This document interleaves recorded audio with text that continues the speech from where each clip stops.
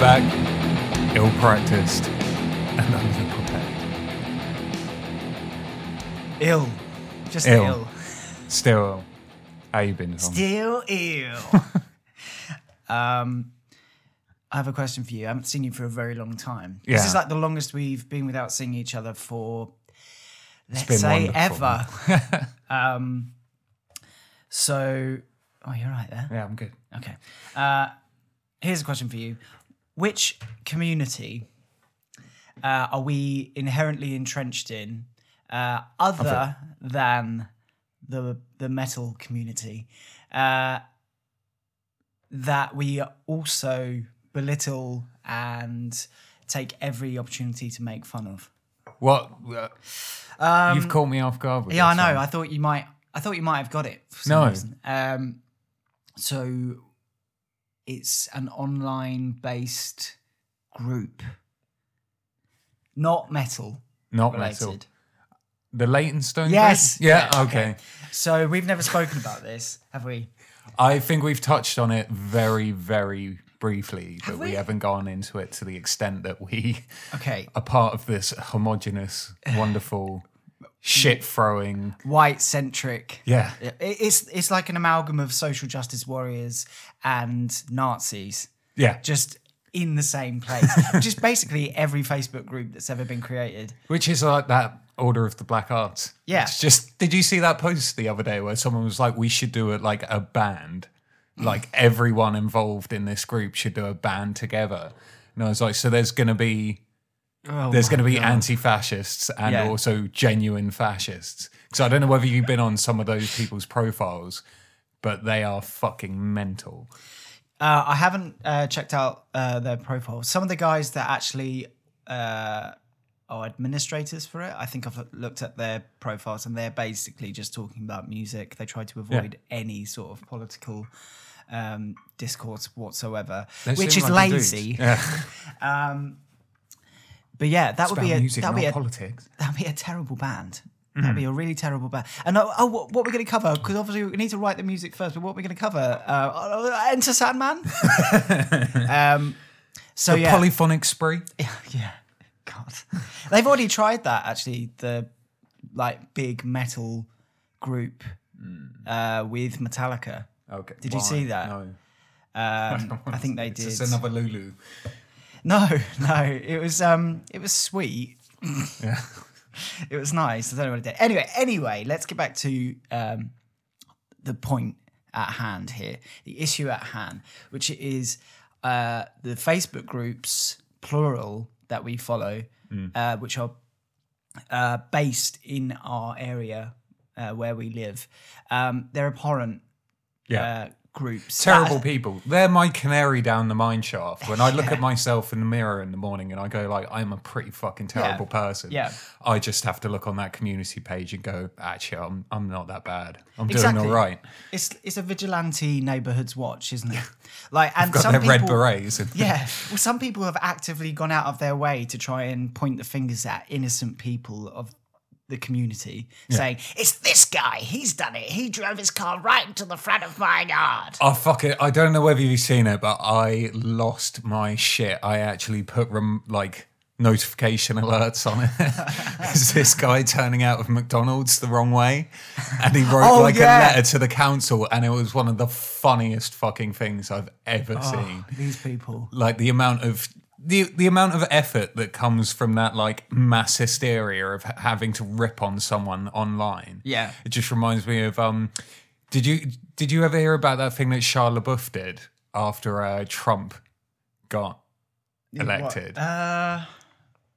It's the Which best one? Because he's done so much. It's the best thing I've ever heard of Go on the internet. I can't remember whether it was like 4chan or if it was Reddit or something like that, but it was some, message board forums. And it just kind of plays to, like, when you go on one of those message boards and you think that everyone there must be like a mouth breather living in their mum's like house. The amount of skill set, it was like Ocean's 11 where they all have their particular skill set. So essentially he was he did a protest and he was just repeating the words into this camera. he will not divide us, or something to that effect. And he had like a flag with that on there. And people used to just come down and start like interfering. So he was like, right, I've got to take this somewhere else. So he ended up going to like Kansas or something, and then doing a live stream, which was just a video, like upwards, like facing upwards at this flag with the "He will not divide us" on it. And people were like, "Fuck this guy," because Shia LaBeouf thinks he's an artist, so you've just got to lay into him. And they went to the extent that they managed to locate this flag because they were tracing the constellations at night, then cross-referencing that with flight patterns. Oh my Lord. Going across the skies. So they managed to like lock it down to this one location. And there was audio on this live stream. So they got like a whole bunch of people to drive around and like beep their horns until they were like, you're getting hotter, keep going. And then they managed to find it, and they just took the flag down and replaced it with Make America Great Again. Oh, Jesus. That is one of the best internet stories I've ever heard. Yeah. I'm surprised that they didn't get the fucker right in the pussy guy too. So yeah, this group at the moment, one of my favourite threads was ages ago. Do you remember the picture of the cat? No. So there was Which one? There was because half of them are cat photos anyway. But there was a picture of a cat that was outside, and it was quite a young cat. It wasn't a kitten, but it was notably young, as I could tell. Yeah, okay. I could tell it was notably young. Barely legal. Barely legal. Anyway, someone posted a picture up on the community thread and was like, "Hi everyone, there's a cat that's meowing outside of my window. I'm taking a photo of the cat. Has anyone lost it? It looks quite young. Just posting it up on here in case anyone is searching for their pet." The tirade of abuse that this person got. Why? Underneath. Everyone was like, "Why didn't you let the cat in? Why did the poor cat is freezing outside?" And she messaged back saying like, "Well, it's because it's not my cat, and I didn't want to just like bring it into my home because you're not really supposed to do that with any cat that isn't yours." Yeah. And everyone was like, "How dare you? You're such an evil human being. You left this cat outside Actively to die." looking for its genuine family. Yeah, man. So that was one of my favourite, but there's one that's happened in the past 24 hours, which is fucking brilliant. Someone's posted up a picture of sort of like a cement border with soil in the middle of it, just a square. There's a couple of them, and they posted up pictures of these little destination areas saying, "Can you believe this? This is the last straw. Where are the trees that we're supposed to be planting inside of this? The council should be disgraced that they've left these borders without trees." And people messaging underneath, either like completely agreeing or saying, what are you talking about? So my friend who lives in the area messaged and said something like, "Come on, guys, like I'm sure there's bigger worries that we could address within this community other than an area that doesn't have trees planted yet," which is basically like him taking his finger, putting it into a fucking hornet's nest with a little note on his little finger saying "hornets suck," and then just waiting to see what happens. So he got outrageously berated for that. The first thing that someone said was, "They're dangerous." They're fucking legion on that. They're dangerous. They're dangerous. And I didn't want to get involved. Yeah. But I did message my friend and I said, "Don't you think that they would be equally as dangerous even with trees in them?" Yeah. And he was like, "Okay." And then we started doing the whole that like hashing out the stand-up for exactly how he was going to respond and stuff like that. But if you workshopping it, yeah. Right. Also, the whole currency system on these groups are a joke. Yeah. You could literally move into someone's house if you wanted, but you have to buy them a bottle of wine. Oh yeah, go down to Yard Arm. Just grab us a nice Merlot. Anyway, welcome back everyone to the X and Ferris podcast, a podcast all about heavy metal. My name is Matthew, and with me is my co-host, Mr. Tom Watson. Hey, it's been so long. Internet lurker, Tom Watson. It's been so long, hasn't it, since we've you've been in I've been busy. Motherland. I have been in Austria. Look at that, absolutely getting fucked. There's a lot of echo there. Getting absolutely fucked by mosquitoes. Oh shit! Yeah, really horrendously, and it was all going well because I do enjoy visiting Austria and trying their local cuisine. However, it's what I don't appreciate is waking up at 3:00 in the morning to get the plane back, and then being stuck on the Piccadilly line back from Heathrow, sat opposite a guy who's obviously trying to found himself in London, and you know he's one of those people who's read one of those like Eat, Pray, Love self-help books where one of the things is speak to everyone you meet and try to make them smile. The only problem is that I was the one who was sat opposite him, right? And he would not shut the fuck up. And I am quite courteous, and I will genuinely talk to people. Courteous or afraid of people? I can't but I just will respond. Yeah. But I've been running on absolute fumes the entire morning, and I just couldn't put up with someone asking 50 questions about my tattoos. Oh my god! And I was like, I don't even know what they're about. I got held down. So what did you say? Did you say, look, mate? It got to the point where I almost stopped. Oh, did you kind of ghost him? Yeah. Amazing. I love that. Yeah. But I mean, it was nice. It was nice to get away, even though it was brief and I did have to go to a wedding where I understood absolutely nothing, and they refused to speak to you in English. Yeah. And I had very little food to eat there as well because they claimed that it was going to be appropriate for my diet, and 'twas not. Really? Yeah. It's all right. But that bread is very filling. Fantastic. Yeah. But yeah, so I got to visit some of my favorite places, including the Vienna Cat Cafe, which I always make a point of going to whenever I'm there. Have you ever been to a cat cafe? Cat cafe. No. Apart from my house. No, and I don't. It's close enough. I don't think I ever will. No? I'm sure that the animals are not only looked after, but they are these ones treated were fucking like miserable. Egyptian gods. No, they were treated like gods, but it just wasn't like the architecture of the building is not appropriate for the cats.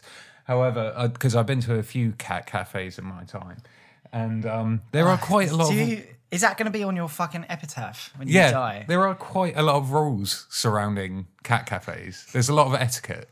Yeah. One, because you're not allowed to go up to them and annoy them, and you're not allowed to touch them unless they want to be touched. So it's like a strip club. I hate the gimmick. I'm sorry, I can't buy into it at all. No.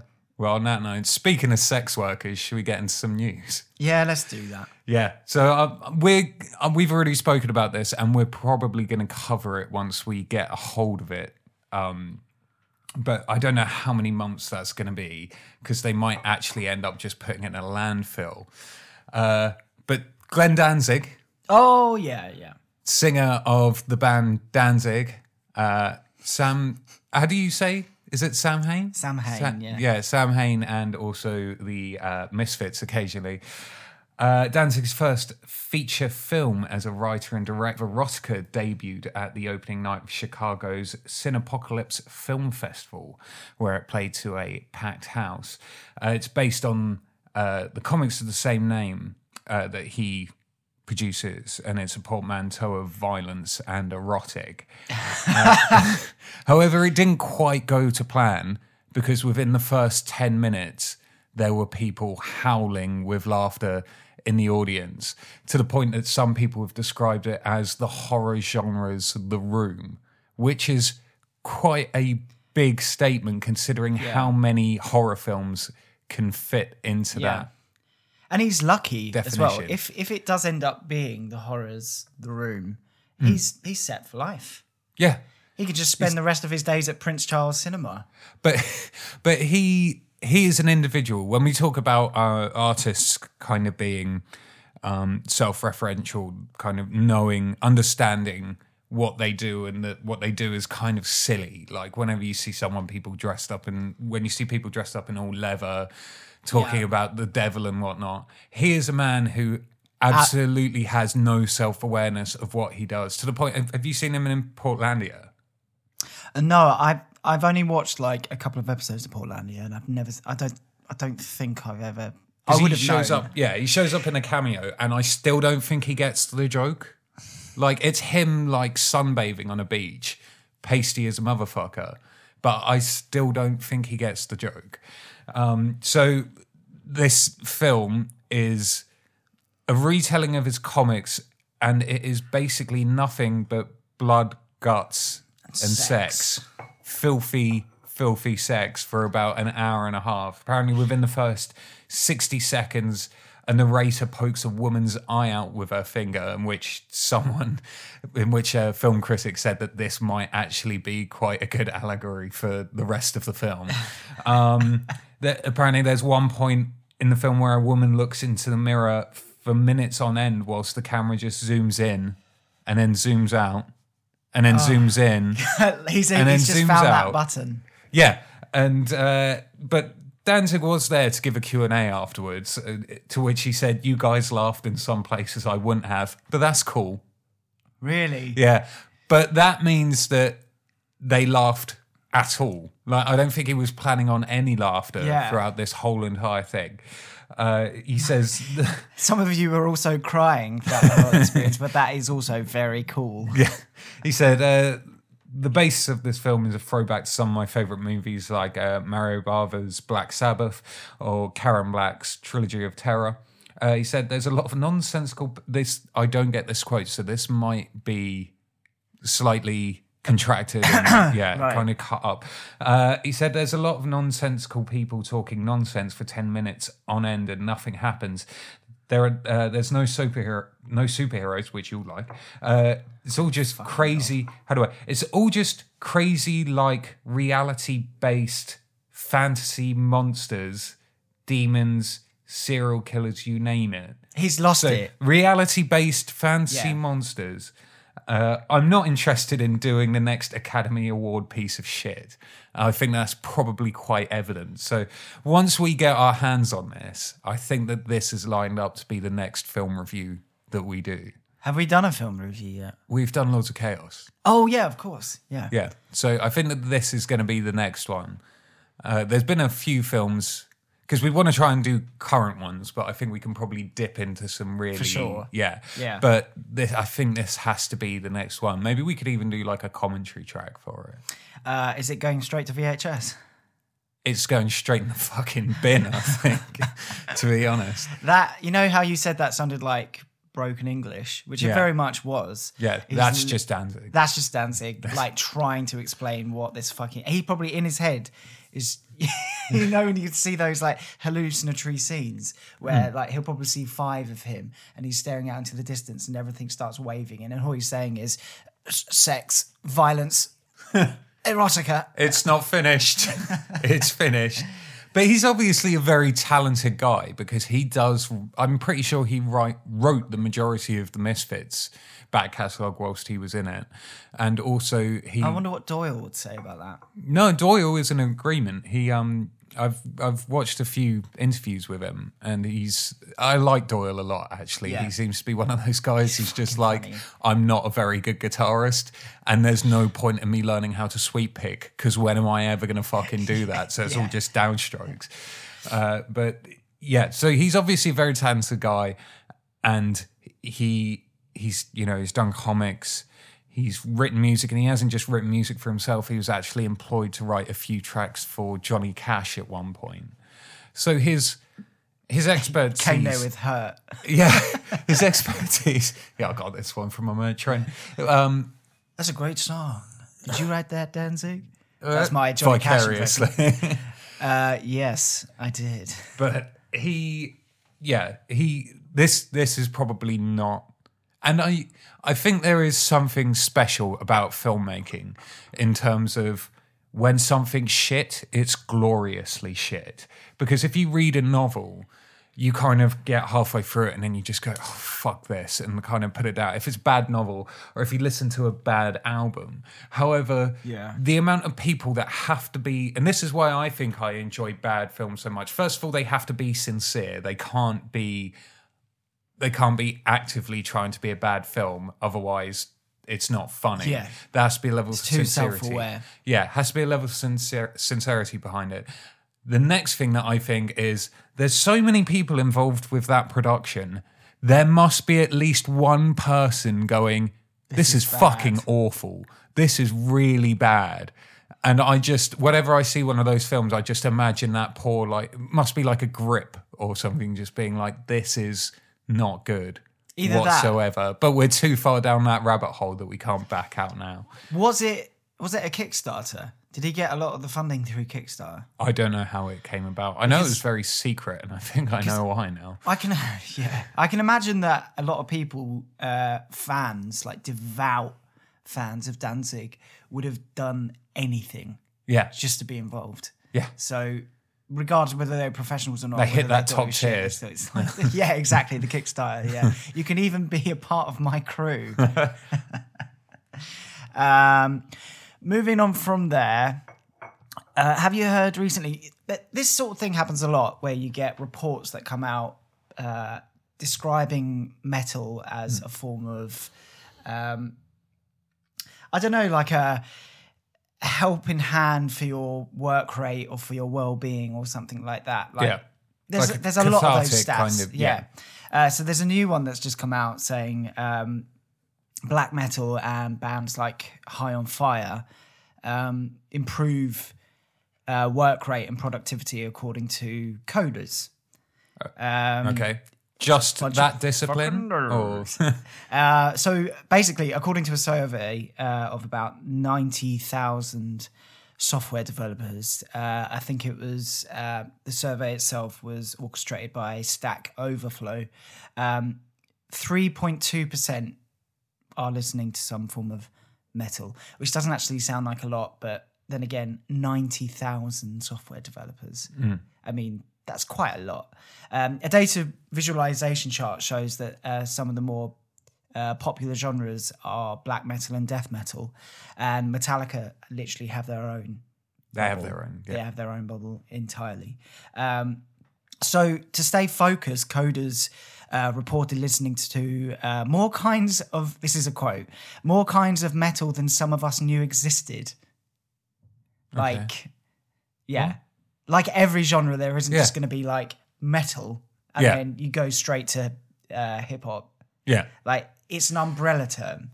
Yeah. So I don't know who let the ball drop there. So the survey revealed that there's basically more metal than some of us knew existed, which led writer Sarah Goff Dupont to wonder exactly which kinds of metal work best when making apps. So with the help of a data scientist, I think it's Julia Silger, and Pandora developer Rob Whitlock, she theorized that certain extreme metal attributes lend themselves to the work. In the survey, 3.2% of software developers of an estimated 26 million worldwide listen to some type of metal as their main music choice when coding. And I think what they were saying was that with either black or death metal, it's such a wash of sound that they can't concentrate on it. So they have to concentrate on their work. I have that as well. Like certain styles of music to the point in which you kind of, it's just present. It's not infiltrating on what you're trying to concentrate on. I can understand that, yeah. And especially with the death metal vocals, and they refer to it as like the industry call it vocals. Vox. Yeah, exactly. Fucking stupid. So it just aids in them concentrating. And there was a quote just saying that's what appeals to me about death metal when I'm coding, believe it or not. When I hear clean singing, my brain starts tracking what they're saying and it's distracting. But with the vocals, it's just a sound. You don't think about what they're saying, so it just fades into the background. I 100% believe and agree with that. Like, I just think death metal is, especially black metal actually, and drone to a certain extent, it's just a form of ambience. Yeah, death metal's too rhythmic. I don't know. I think it does depend on what you're listening to. Yeah, but it's definitely drone. I could fall asleep to it. I could actually fall asleep to black metal. I used to fall asleep to Napalm Death. Really? Yeah. Waking up screaming. Yeah. With a Birmingham accent. Yeah. Moving on there, finally, just before we get into the main topic, did you hear about Rob Halford getting into some sort of online spat recently? No. He did an interview and he basically said you can't be in Judas Priest if you're straight. Okay. Which makes total sense. What's his definition of... Well, okay, so... The reason why I'm bringing it up now is because Tim Ripper Owens has also dismissed Rob's claim that a straight man can't front Judas Priest. Did he say front? Jesus Priest. Did he say you can't be straight to front? Yeah. Or you can't be straight to be you can be in involved? Judas Priest if you're straight. But he's saying that a gay man has to front Judas Priest. Yeah. Which makes total sense because Rob Halford is gay. Yeah. And Tim Ripper Owens has basically dismissed this claim as just like a fun comment that didn't mean anything. Because Rob Halford got a lot of backlash from saying that. And I have no idea why. And the fact that Tim Ripper Owens, to a certain degree, had to come to his defense over it. Yeah. It's just... It kind of highlights how insecure the metal community is for the most part. Yeah. It can be the most forward-thinking, progressive community going, but there's also that dark, traditionalist, conservative 30% that just cannot get over. Can't fathom... Like the idea of not being included, like that thing whenever... Well, when there's going to be a straight pride month? Yeah. It's like, just shut the fuck up. This is not for you. Just be quiet. Yeah. So, like, the actual quote from Halford was like, a straight man can't do my job. That's the way I view it. Freddie Mercury said it wasn't important, but if Freddie hadn't have been gay, Queen would have been a totally different band.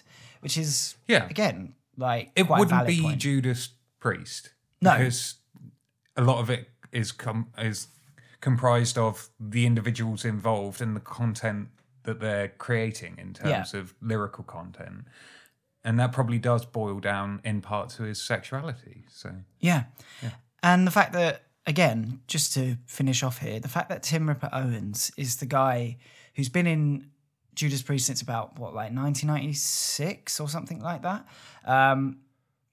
He's appeared on a number of their albums. I think he's been getting involved with that fucking Dio hologram thing recently as well. Okay. But the fact that he was like, Rob Halford is one of the... He embodies Judas Priest. So the fact that people are getting at him for his sexual orientation and for his comments about how a straight man couldn't front his band is just outrageous. Yeah. So, what can you fucking do? I think we should probably end up doing a episode on Rob at some point. Rob and the boys. Yeah, the boys. Yeah, the boys. Me and Rob and the boys going out playing some firepower. Varg.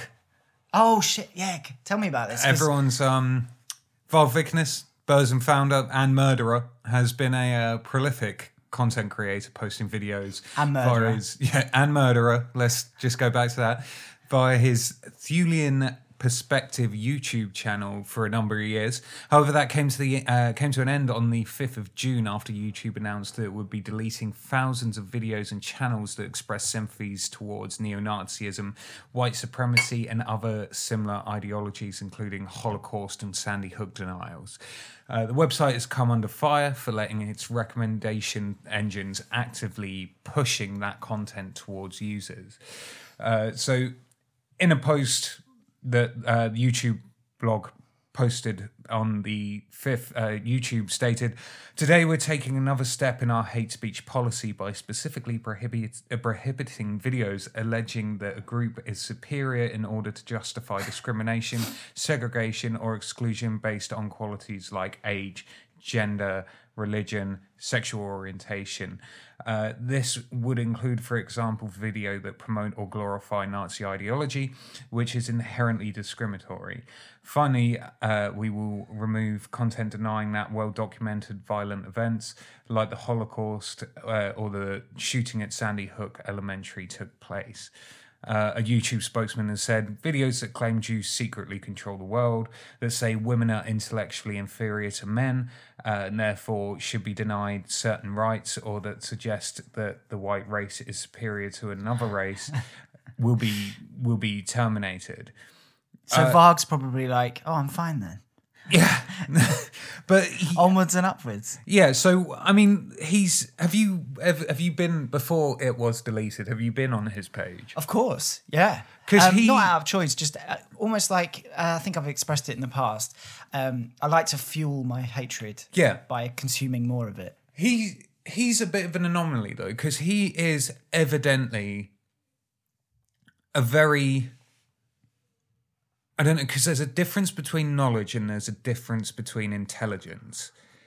Or arrogance. Yeah, as well. he seems like a very switched on person, but just has this underlying hatred that completely masks any facts that he comes into contact with. He'd either be the best person on your team when playing Trivial Pursuit or literally the worst, because he would answer it how he thought in his head the answer should go. So if you watch any of his videos, he essentially gets all these facts and seems to be on the right track until it takes like a hard right turn, and a right turn is the correct way of... apt. Yeah. So, I mean, one of his videos functioned as a how-to guide on how to attract a good wife, however, using eugenics as the backup for his argument. Other subjects include the supposed migrant crisis, as well as numerous rants about his portrayal in the film Lords of Chaos and the actor that played him. So this comes kind of hot on the heels of people like Alex Jones being removed from YouTube as well. Thank God. And that Patrick Joseph Watson arsehole. Yeah. However, there's still videos of people like, I mean, I don't know whether they go quite as extreme. People like Jordan Peterson. I've never even watched one of his things, but I'm just completely allergic to that kind of individual. Do you view this not? Well, I mean, it's censorship to a certain extent, but do you view this as a denial of freedom of speech? I think it's, for one, I think what YouTube are addressing is very positive, and it's a start. Yeah. YouTube used to be a dumping ground. It still fucking is to an extent. Yes and no, because they demonetize you for either being slightly skewed with your politics or your sort of Either social way or in one? I think predominantly either way. So you've got these new media institutions like Novara Media, which is just part of the left. Yeah. And I think for the most part, since YouTube's inception, it's actually been controlled by the right and by the language of online, the internet. The right have owned that, and that's one of the fundamental reasons as to why they've they've grown, and populism has come out of just this wealth of information, and the fact that they have controlled the discourse over that for so many years, and now we're getting to a point where, I don't know, maybe what usually comes out of populism is a centre ground, which there isn't any of at all at the moment. No. And the right have lost its power, its traction within the past 5 or 6 years. I'm talking online more than anything else, which I think is a good thing. Do I think it is a censorship? Unfortunately, if you look at it laterally, yes, it is a form of censorship. It's the form of censorship that I want. Yeah. However, I don't want there to be this echo chamber either. But this is, and people will start crying foul and saying, like, it's big government getting involved. But it's worth pointing out quite clearly that YouTube is not state sanctioned. It is a private company that has policies, and whatever they don't want on their channels, because it belongs to them, they have no obligation to do that. Much in the same way that if I don't want you in my house, Tom, I'm going to ask you to leave. So if you could please turn around right now and get the fuck out. Happily. But there you go. But however, it is worth pointing out that he did go on to make a second channel called Will of Wodenair, which has now been deleted as well. Well, he's not going to stop, is he? No. He's belligerent. Yeah. Like, Euronymous would be the first person to say that. And that's another thing, is that he's just creating channels in self-defense. Exactly, yeah. But but this is another thing. The other thing is every other video that he had to post between him talking about how to get the perfect wife and talking about eugenics, it had to be based on that story of killing Euronymous. Yeah. Because that's where he got all of his views. So is it a shame that the Thulian perspective, or whatever he's going to call it in the future, doesn't exist anymore? Fuck no. We know the story. It's out there. I can't be asked to listen to that man just rant anymore like I am now. Like, I've got enough of it from you and me to have some sort of stupid man. Yeah, I know that we're planning on getting some guests in at some point. Maybe we should, because I know that the videos are still available on another website. He kind of has like a backup. I'd love to get someone like a cultural anthropologist in to kind of go through the videos with us and point out all the inconsistencies and misinformation that's in there. Amazing. But is that for us to do? Yeah. Yeah, of course. We probably got to get some bands on at some point, so we should probably focus on that before we...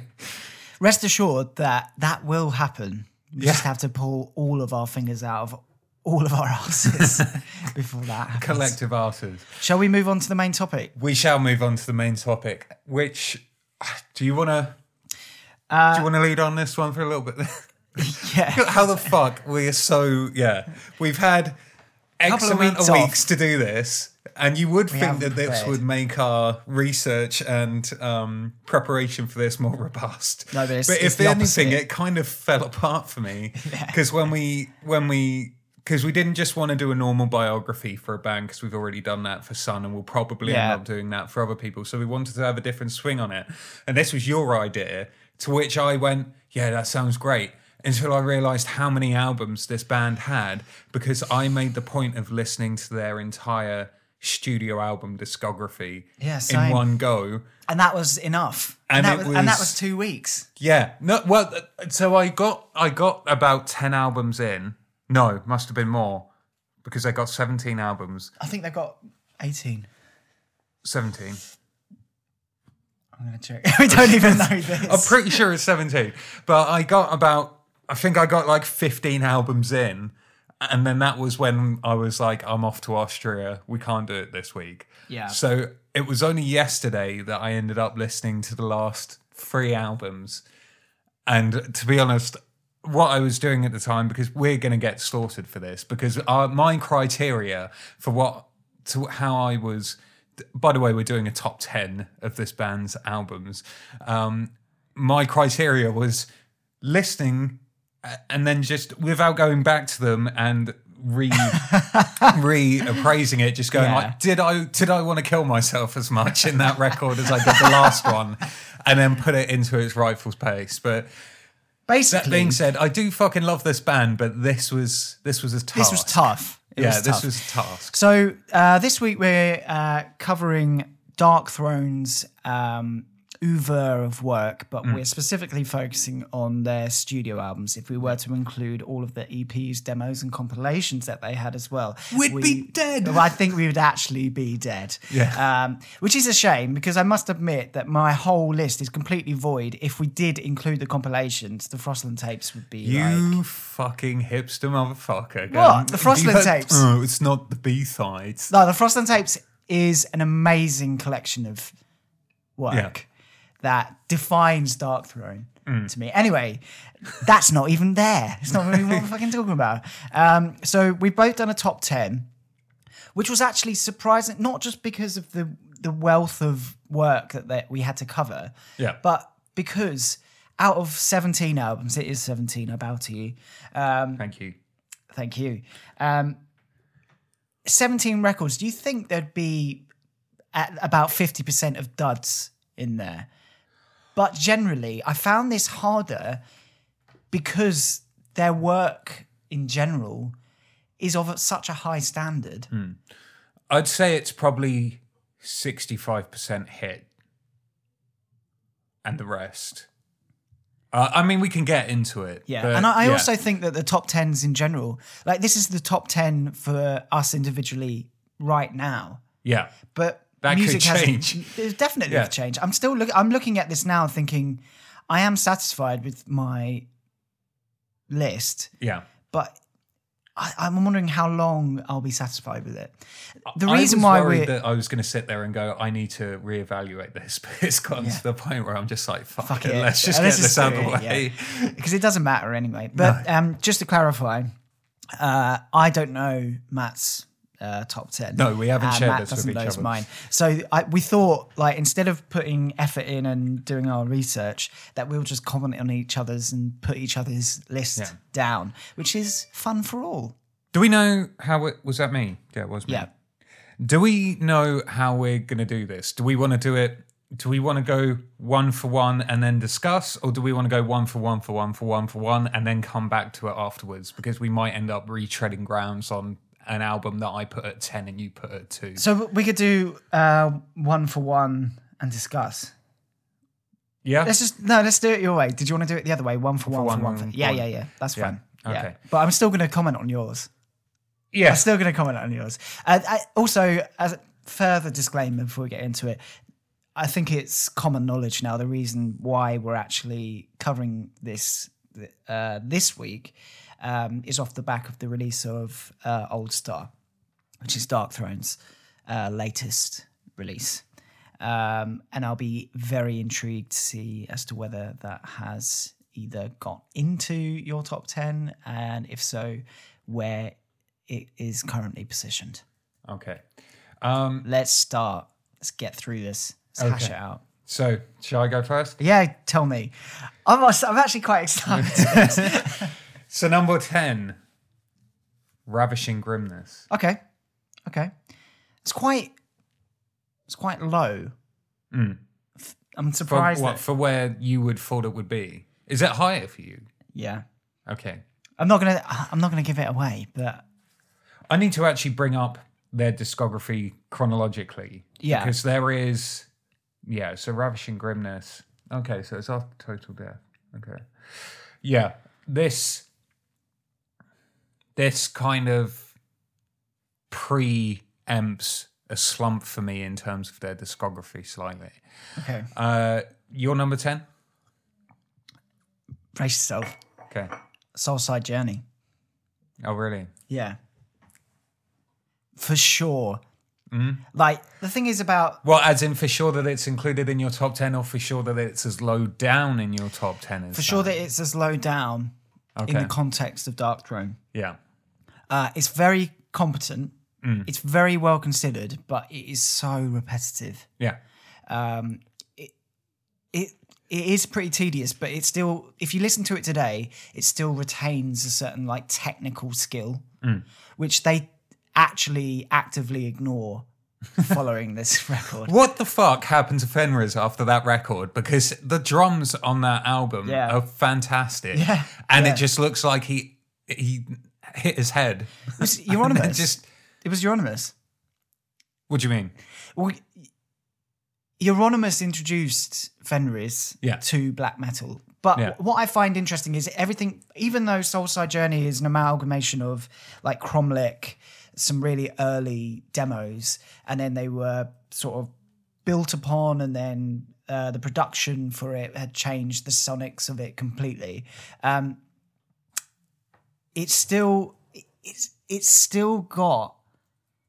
It's their death metal record, which is like probably the most obvious thing to say about it. But thanks to Euronymous, despite the fact that they were sort of touching on black metal in the very late 80s, thanks to Euronymous, everything completely changed after Soulside Journey. And the synth in Soulside Journey is now just like an indispensable tool for black metal. Yeah. And I think they were one of the first acts proper. Interestingly enough, as far as I can remember, I remember there being a genuine absence of synth work in their later releases, which is odd for a black metal band, especially a black metal band coming from that, who kind of, you have Burzum, who ended up doing whole albums based around it. Yeah. But I can't recall huge amounts of synth on any of their other albums. Can you? I think there was for Blades in the Northern Sky. Okay. What I found about this record as well is I think there might be too many musicians. There's like a whole band. Well, they were a whole band until I think so. Under a Funeral Moon, it was either a Blaze in the Northern Sky or Under a Funeral Moon. There was still more than two members of the band. I think they leave at different intervals. The bassist left. Yeah. And then, was it the other guitarist left as well? But we'll get onto that slightly later on. I also love the fact that Soulside Journey has Fenris's name as Hank Amarillo. What, is that one of those Alan Smithy type things? Or? It was supposed to be a dig at Western death metal. Okay. Because it's a very blue collar name. Yeah. Right. Okay. Yeah. And apparently he fucking hated it. Which might have been another reason as to why they... Hate the record? No, he hated like a lot of Western death metal that was coming out. Okay. Which is interesting. That's my number 10. And it had the HM2 as well, which we talked about previously. For sure, check that out. Number 9, Arctic Thunder. Wow. Are you fucking serious? Mm-hmm. That is one of the most contentious records for me. I'm not going to speak too much about it now. No, I dig it. You dig it? You don't dig it enough, in my opinion. No. Oh, well, as in it's higher for you. Oh, okay. Yeah, man. So you picked it because it was contentious. Oh, yeah, for sure. Especially in comparison to another one of their records. Yeah. But I'm not going to talk about it now. My number 9, Total Death. Okay. Opinion? That's not in my top 10. Wow. Really? Yeah, no. That, I'm just like, let me just bring up their discography. I need to go back to reference. It's their 6th studio record. It was released in 96. Yeah, it was between Panzerfaust and Ravishing Grimness. It was just an album that kind of washed over me in terms of... musical content. Yeah, in terms of... I don't want to say... Actually, no, I do want to say memorability, because there has to be... For me, for a record, there has to be memorable parts. I mean, even in drone releases where there's... Oh, can you remember that one chord that they played for 15 minutes? It's like, yeah, I can, and that's why I go back to that record. But for this, it's just...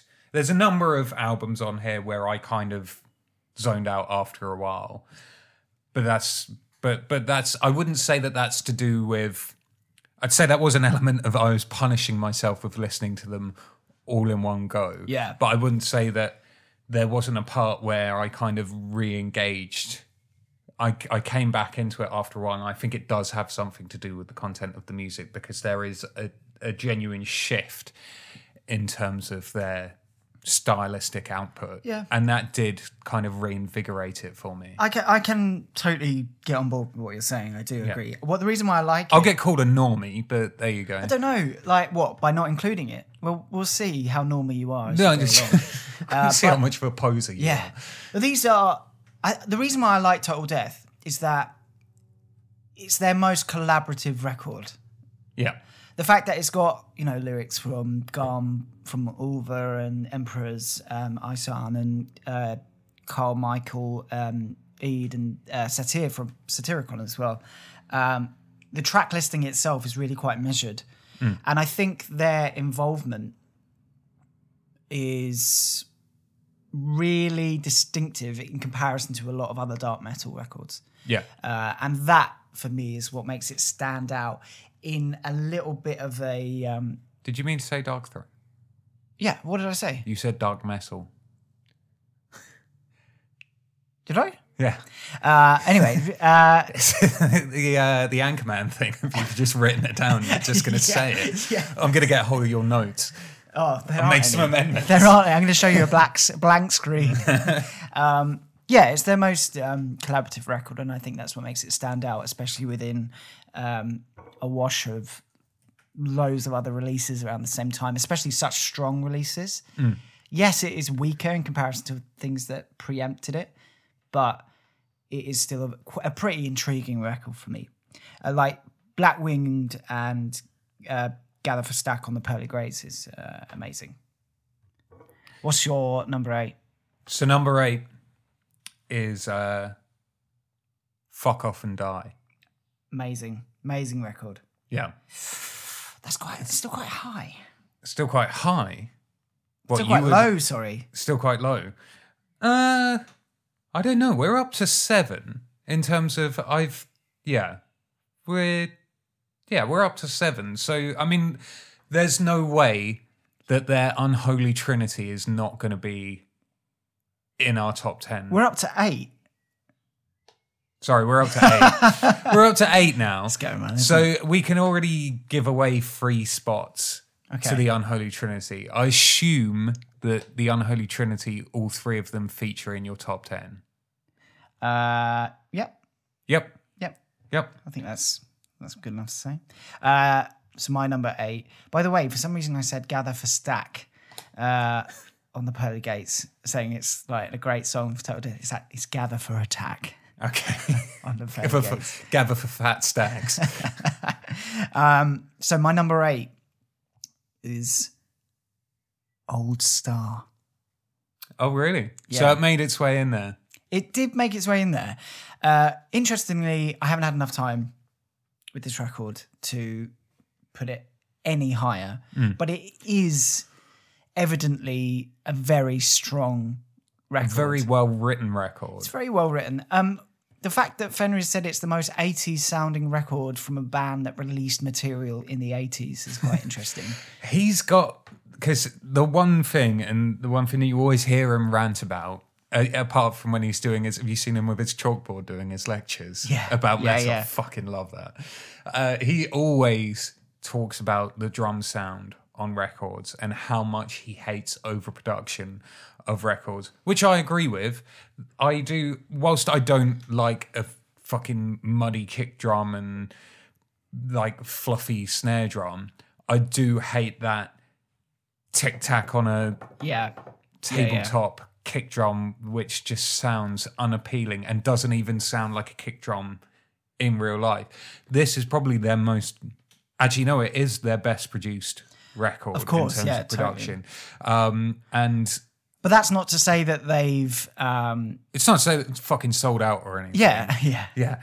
But yeah, and they got one hell of a Phil Collins snare drum going on, that like gated reverb snare, which I absolutely love. Love it. Because there's barely any blasting which that kind of snare drum sound would not work for that, because it would just be messy. Whereas this, it's a bit more groovy, So it allows for those. It's a bit more riffy. Yeah. I think the singles that they've chosen to release are potentially the best tracks on the record as a whole. Yeah. So Duke of Gloat and Hardship of the Scots, I think generally are the standouts in a record otherwise that is a background record. Yeah. And I think a few people, I don't think that's wrong or contentious to say. I think a lot of people have said that this is a record that doesn't grab a hold of you and hold you in the vice grip until it's finished. People have said I disagree. I think it is a very engaging record. I found myself listening to it, Yeah. getting to the end of the record and thinking, oh, it's over. Yeah. More so than Arctic Thunder, obviously, because it's higher up on my list. Yeah, but, I mean, I get that. I do. It is. I don't know. It's more of an accessible record than Arctic Thunder. But look down your nose at me. Yeah. I wish I had glasses so I could just like push them back up on my nose. Yeah. So that's Old Star. I mean, I do like the record. I think I do need to spend a bit more time with it. As soon as someone comes out, it's like 10 out of 10. It's a classic. And just like give it fucking time to like absorb it, sponge it in first, and then. Out of all the records that and it's not just because it's the most recent one to come out, but out of all the records that I've listened to, it's probably the one that I'm most excited to listen to again, just in terms of some of the melodic textures that they're doing. There's quite a lot of melancholy to this record in terms of its melodies, which I always consider Darkthrone to almost be the Anthrax of the second wave black metal scene, as in they're the party band. They're the band that just want to have a good time, especially towards their kind of crust punk era, moving into their new wave of British heavy metal kind of sound. Yeah. Whereas this one has that kind of mournful melodic sound, which they did briefly touch on it during the Unholy Trinity, but they've approached it with a different kind of sonic texture. Yeah. So we're up to number 7 now. Number 7, finally, Old Star. Oh, okay. Yeah. Yeah. Right. Right, there you go. That's that one done. Number 7, Ravishing Grimness. Okay. Yeah. I think Fenris works quite well as a lyrical lead. Just to I know we've already spoken about Ravishing Grimness a little bit, but Nocturno as the songwriter, I think it was one of the first times that they actually did that for this record. They swapped roles. Yeah. There was a point where I know that it was just, I think Panzerfaust is just Fenris with Nocturno coming in to do vocals afterwards. Yeah. However, I know that I read an interview with Fenris where he's saying that towards the end of the midway 90s to about 2002, he was dealing with quite severe depression, so he kind of had to step back and kind of let Nocturno take reins during that period. And maybe that's evident in this record as well, with that knowledge of Fenris's work. Yeah, because that would have been right in the heart of it in 1999. It's quite an evolutionary record, though, I think. I mean, them evolving, like Darkthrone moving out of that whole black metal triptych Unholy Trinity era. It's got standout production versus something like Total Death as well. Yeah. I'd say. And The Beast, which is the only track that Fenris wrote on that album, I believe, is kind of almost signals towards their evolution into the cross-punk sound, because it is a lot more kind of debeated, bit kind of Motorheady kind of sound going on. For sure. Yeah. Yeah. Number 6. Soulside Journey. Wow. That is very, what would you say, high or low? I'd say that's appropriate for your list.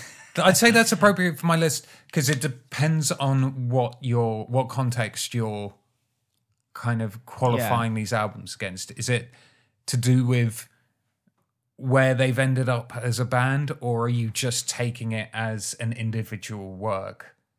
Yeah. Kind of thing. musically, it is better than a Yeah. lot of the records that we've already spoken about, and even the records that we haven't spoken out about that are better than Yeah. it in terms of I'd say- cultural creative input. Yeah, I'd say as a piece in relation to their other works, it is a more competent record. Yeah. That's not necessarily to say that it's more inventive, because we've already decided It's that not it is. innovative at all. They were Yeah. kind of more of like that trend.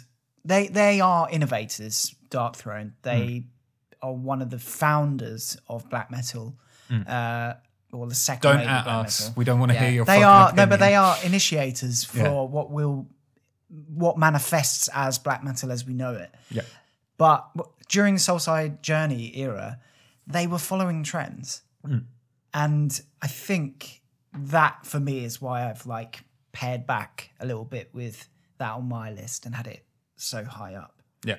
Because they weren't doing it for them. They were doing it for themselves, but they were desperate just to get an album released on a label. Yeah. So yeah.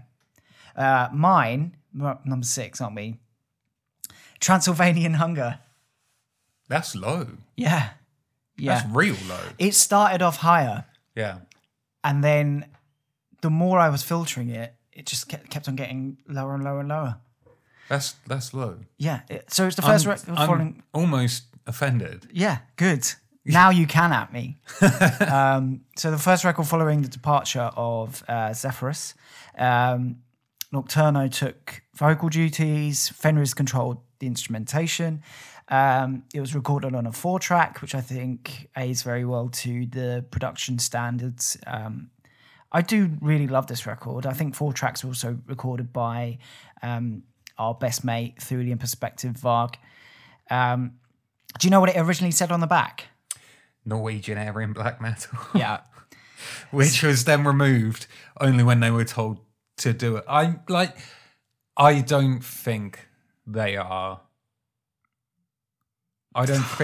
genuine horrific people. Do you remember the statement that came out with it as well? No. I've got it here.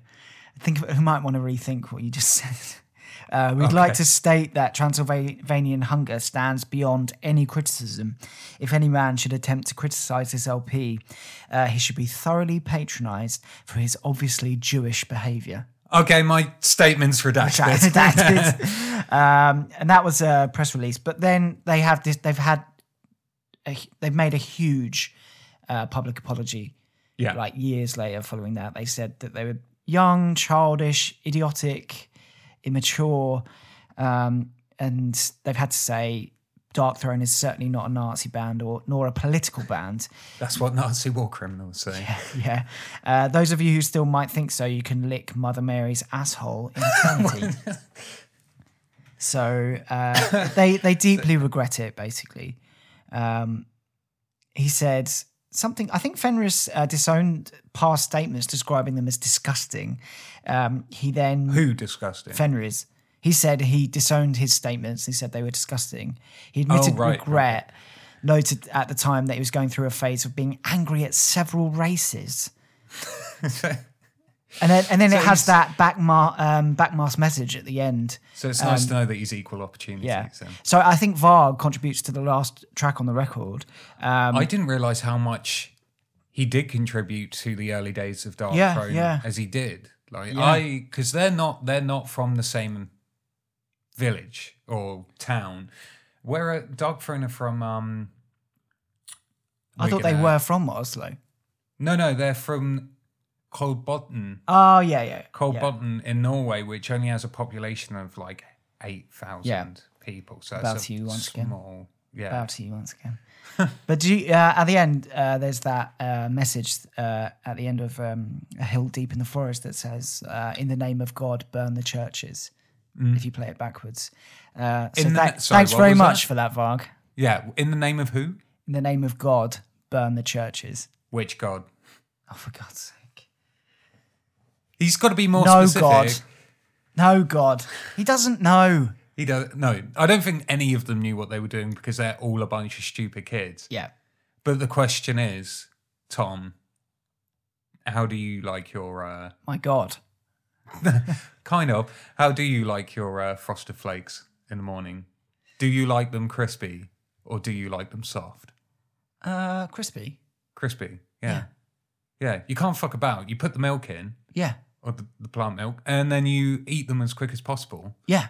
Yeah. Every time. Yeah. Cool. 5? We needed to have that discussion because they seem quite intent in discussing it on Until the Light Takes Us. So I think it just needed to be... Yeah, for sure. Yeah. I agree. 5? 5. 5. Darkthrones and Black Flags. Yeah, I don't know this record very well. This is the record that I was actually introduced to Darkthrone with. I'm not going to claim to be one of those people who was fucking listening to Transylvanian Hunger in 1994. I got into them. It would have been the same year that came out. So that would have been 2008 was when I first started kind of really getting into... I mean, I've listened to extreme metal way before then. But that was my first introduction to Darkthrone in a meaningful way in which it wasn't just a track that appeared on someone else's compilation. And it's probably one that I have a genuine fondness for because I remember listening to it quite religiously with my friend Jack and Joe at the time. And I guess it's a weird record to be introduced to because it's not what one would kind of define as Darkthrone if you were to show it to a normie. It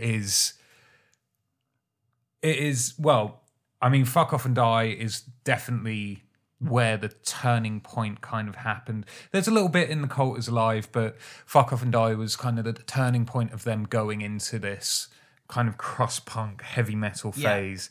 And then Darkthrone's Black Flags carried that on, and I think they were slightly more consistent with their sound and what they wanted to do with it. In fact, the first track on the record, because I hate the phrase blackened crust. I can't stand the phrase blackened crust. And every band that I've listened to that describe themselves as blackened frost, blackened frost. Blackened frost. That's a sex position. What's that? I don't want to say. I'll tell you later. I'll show you later. Any band that is described as black and crust are fucking garbage. You know all those coders. Yeah, they're just now like, what? Black and crust. Yeah, but the first riff on that album is probably one of the best quote unquote black and crust riffs I've ever heard, and also has some of the best chorus vocals on the first track. But I do have a genuine fondness for that album. I respect that, but I don't respect your comments about my number 5, which is Fuck Off and Die.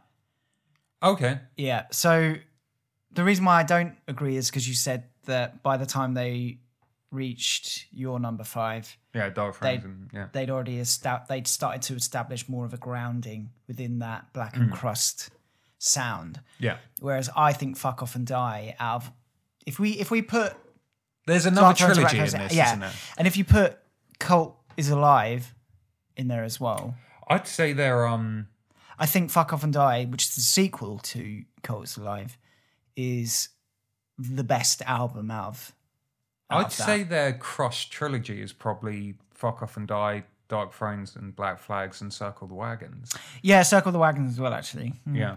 I think Cult Was Alive, they were starting tetralogy, if you will. There we go. But this one is like total Celtic Frost appropriation. But it's very addictive, this record. I think it's probably... would I be wrong in thinking that it's their most fun record? I'd say Darkthrones and Black Flags is more fun than Fuck Off and Die. But they really do embrace the crust on this record. And it's got the nods to metal as a movement. So not just about black metal anymore. It's like metal as that umbrella term.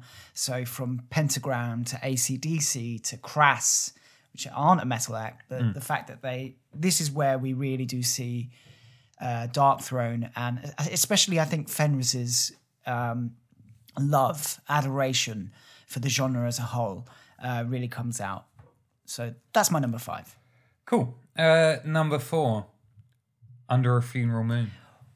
we have our first match. Oh, really? Yeah, Under a Funeral Moon. Yeah, I mean, it's part of that unholy trinity. Yeah. People say it's their best out of that. It's iconic, though. I would say it is my least well, obviously my least favorite, if we both know that the Holy Trinity is in both of our top 10s. I kept on switching between two of them. Okay. But yeah, I think I'm happy with my placement of Under a Funeral Moon. This was the last record with Zephyrus. Yeah. And that might have something to do with the fact that this is their first record that's kind of considered fully black metal. I think it's more original and innovative than Transylvanian Hunger, though. Okay. That's why it kind of jumped up slightly higher for me. It's probably potentially, it's one of their most morbid records as well.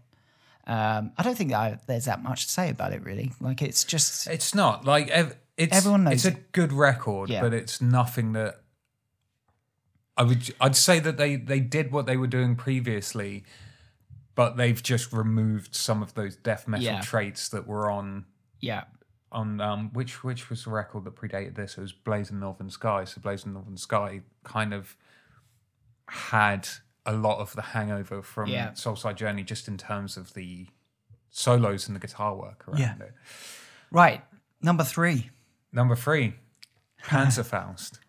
Really? Yeah. Okay. This was one that because when we suggested this, I was like, this is great, because then I can tell everyone that I've listened to absolutely every Darkthrone record, and because before this I hadn't listened to them all, because we've got a pretty eclectic taste in music. If we were to listen to every single band's discography, we'd never get anywhere. Torture. Yeah. So this was interesting, because this was a record that I wasn't particularly familiar with, and it is a bit of an anomaly, because we mentioned before that this is kind of Fenriz by himself kind of crafting these songs with Nocturno coming in.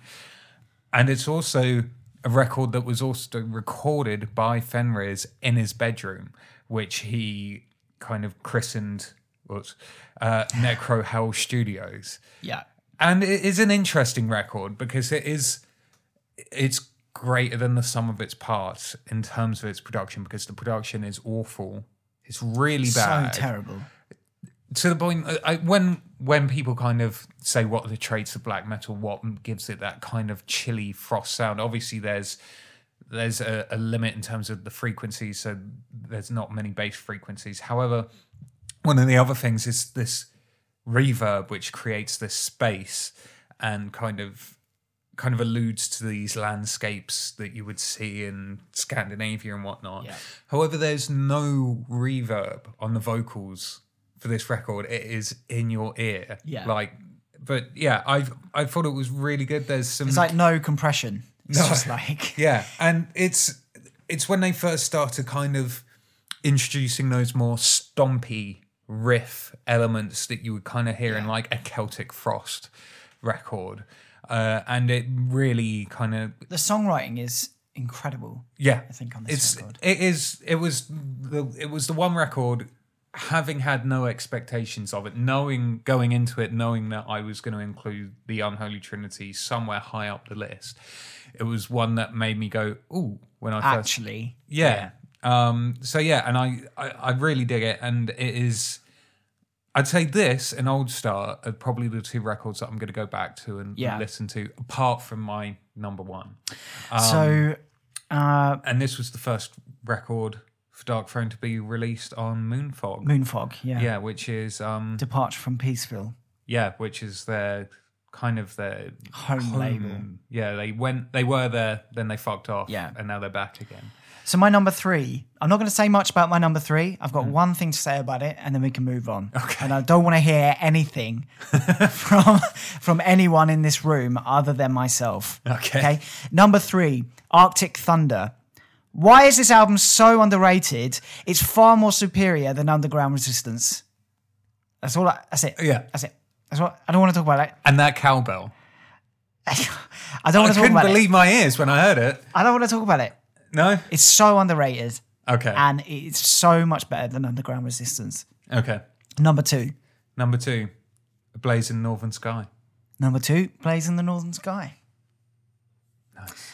Very nice. Yeah. The first of the unholy trinity. Yeah, and as I mentioned before, it does have a kind of holdover from that Soulside Journey. So they'd obviously had a monumental shift in terms of their sound, but a lot of the solos, it's almost like a pop-up book where the perspective is so different that it just sticks out that you have these weird death metal solos over the top of this kind of really grating black metal. It's death metal as black metal. Yeah. Which is...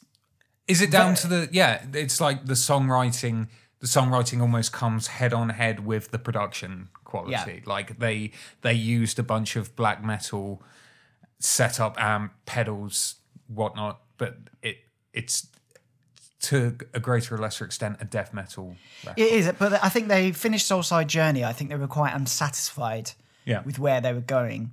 So they said, look, we've got to review this and we've got to recreate our sound. But all they had really to go by is their previous material and to try and like rework that. That on top of the sort of influx of attention with Mayhem and Euronymous' sort of like guidance, let's say. This is where Darkthrone as an institution begins as the sort of propelling trajectory, and then they sort of bounce off of there. Yeah. I think it's an incredible record. It's the last record with Dab Nielsen as well. Yeah, so they had 4 members at this point. It's one of their most creative records as well. I think they had no other option but to be like throw it all in there, like all of their like past sort of songwriting capabilities, they come through into fruition here. And how do you pronounce the guitarist's name? Zephyrus. Zephyrus, yeah. So it's him who's on the cover of the record. Yeah.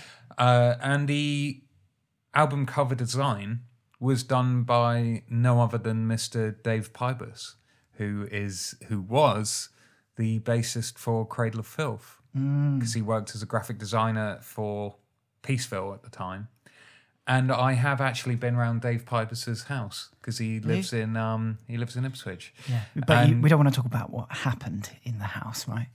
Well, I have a funny story about that actually. So I'd met him a couple of times because he was a friend of a friend, and apparently he's very nice. I have spoken to him a few times. I did get supremely drunk one evening, and they started playing Saturday Night by the Misfits, and 18-year-old me proceeded to pole dance in the nightclub in Ipswich whilst Dave Pybus was watching me. Did you try and kiss him afterwards? No. But then I got invited around his house, and he made some passing comment that he wanted to leave Cradle of Filth, and I said, I'll fucking do it. I'll play bass for them. And he turned round to me with begging eyes, being like, really? And I was like, no, I don't want to fucking be in Cradle of Filth. However, a couple of days later, his house was broken into and a few of his basses were stolen. And my friend who is his friend, got in contact with me and said, can you tell me where you were at these times? Because his house has just been broken into and this was just after we took you round. So for a while I was suspected of stealing Dave Pybus's Pybus's. Wow. Yeah, so there you go. There's my little connection. Tentative connection with Darkthrone. Yeah. And now you regret turning down being bassist in Cradle of Filth to this My day. life could have been completely different. No one would have had this podcast. Yeah, that's the last thing that would have come out. Let's move on to your number one. My number one, which has already appeared in your top 10, is Transylvanian Hunger. Okay. You're not impressed, No. Out of the three, out of the Unholy Trinity, this is by far my favourite record. And I would probably say, I don't know whether I would. This is the thing, is I don't even know whether I would say it is their best record. But in terms of Because now I'm using. And now is different- it your favourite? Now I'm using different criteria to what I just said for Soulside Journey, because I'm not choosing this as a singular piece of work. I'm choosing this in the grander context of the band. So my whole fucking top 10 is fucked, and I need As to per usual, rethink this this whole podcast thing. is just pointless. Yeah. But yeah, Transylvanian Hunger, I really, really dig it. And we've already spoken about Yeah, this. we've but already spoken about it. And Fine. we're on a Yeah, we're on a deadline. We're here. on a deadline. My number one, okay. Panzerfaust. Ooh. It's a good one, yeah. right? Yeah. It was the dark horse in the race, Yeah. wasn't it? So, And interestingly for me, like it's first post Peaceville, inspired by early Bertram. So you'd think I'd just be fucking disgraced by it. yeah. But it's so euphoric, but it's so necro, it's so pessimistic, but then there's something weirdly optimistic about the whole thing. Like, it's not long, which is another thing. Yeah, some of these albums are mercifully short. Yeah. Like when I went onto my music app and took a look down and saw the minutes, when it was like 32 minutes, I was like, that's fine. Yeah, I can get through this. God. Yeah. But like the Halls of Nebula, Beholding the Throne of Might, just quintessence. I mean, there's so many good songs on that record. And I think Fenriz did an absolutely stellar job.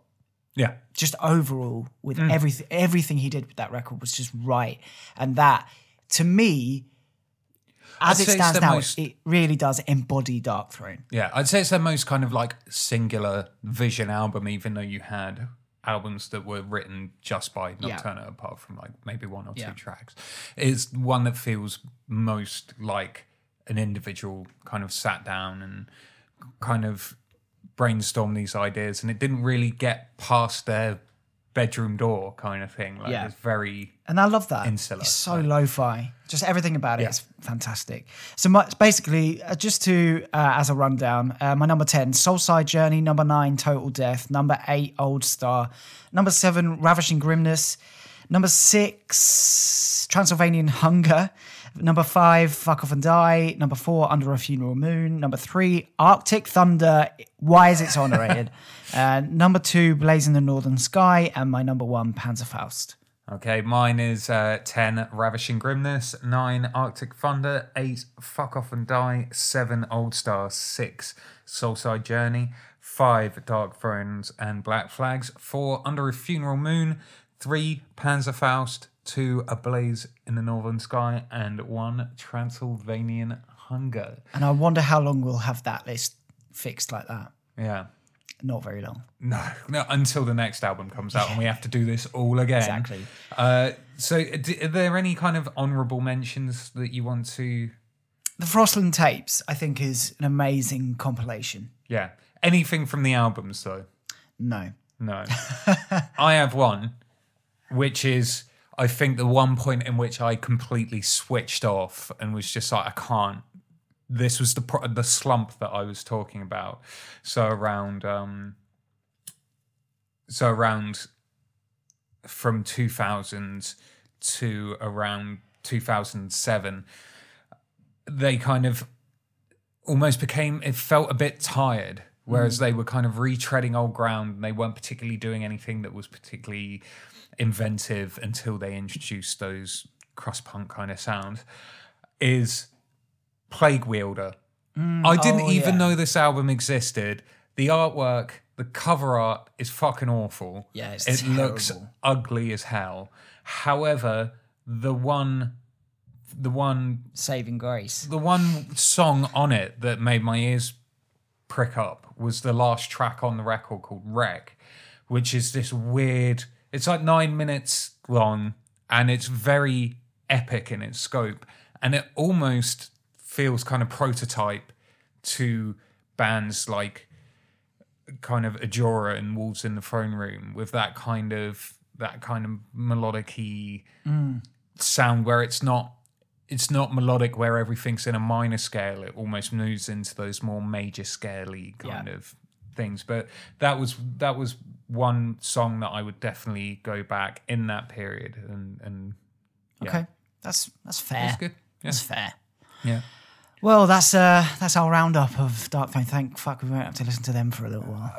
Yeah. I might listen to one of their songs right now. Yeah. As soon as you get out the door, as soon as I kick as soon you as out. As soon as you turn it on, that's my my exit song. But it's good to be back. Yeah, it's good to be back. Well, hopefully we'll be a little bit more prolific again.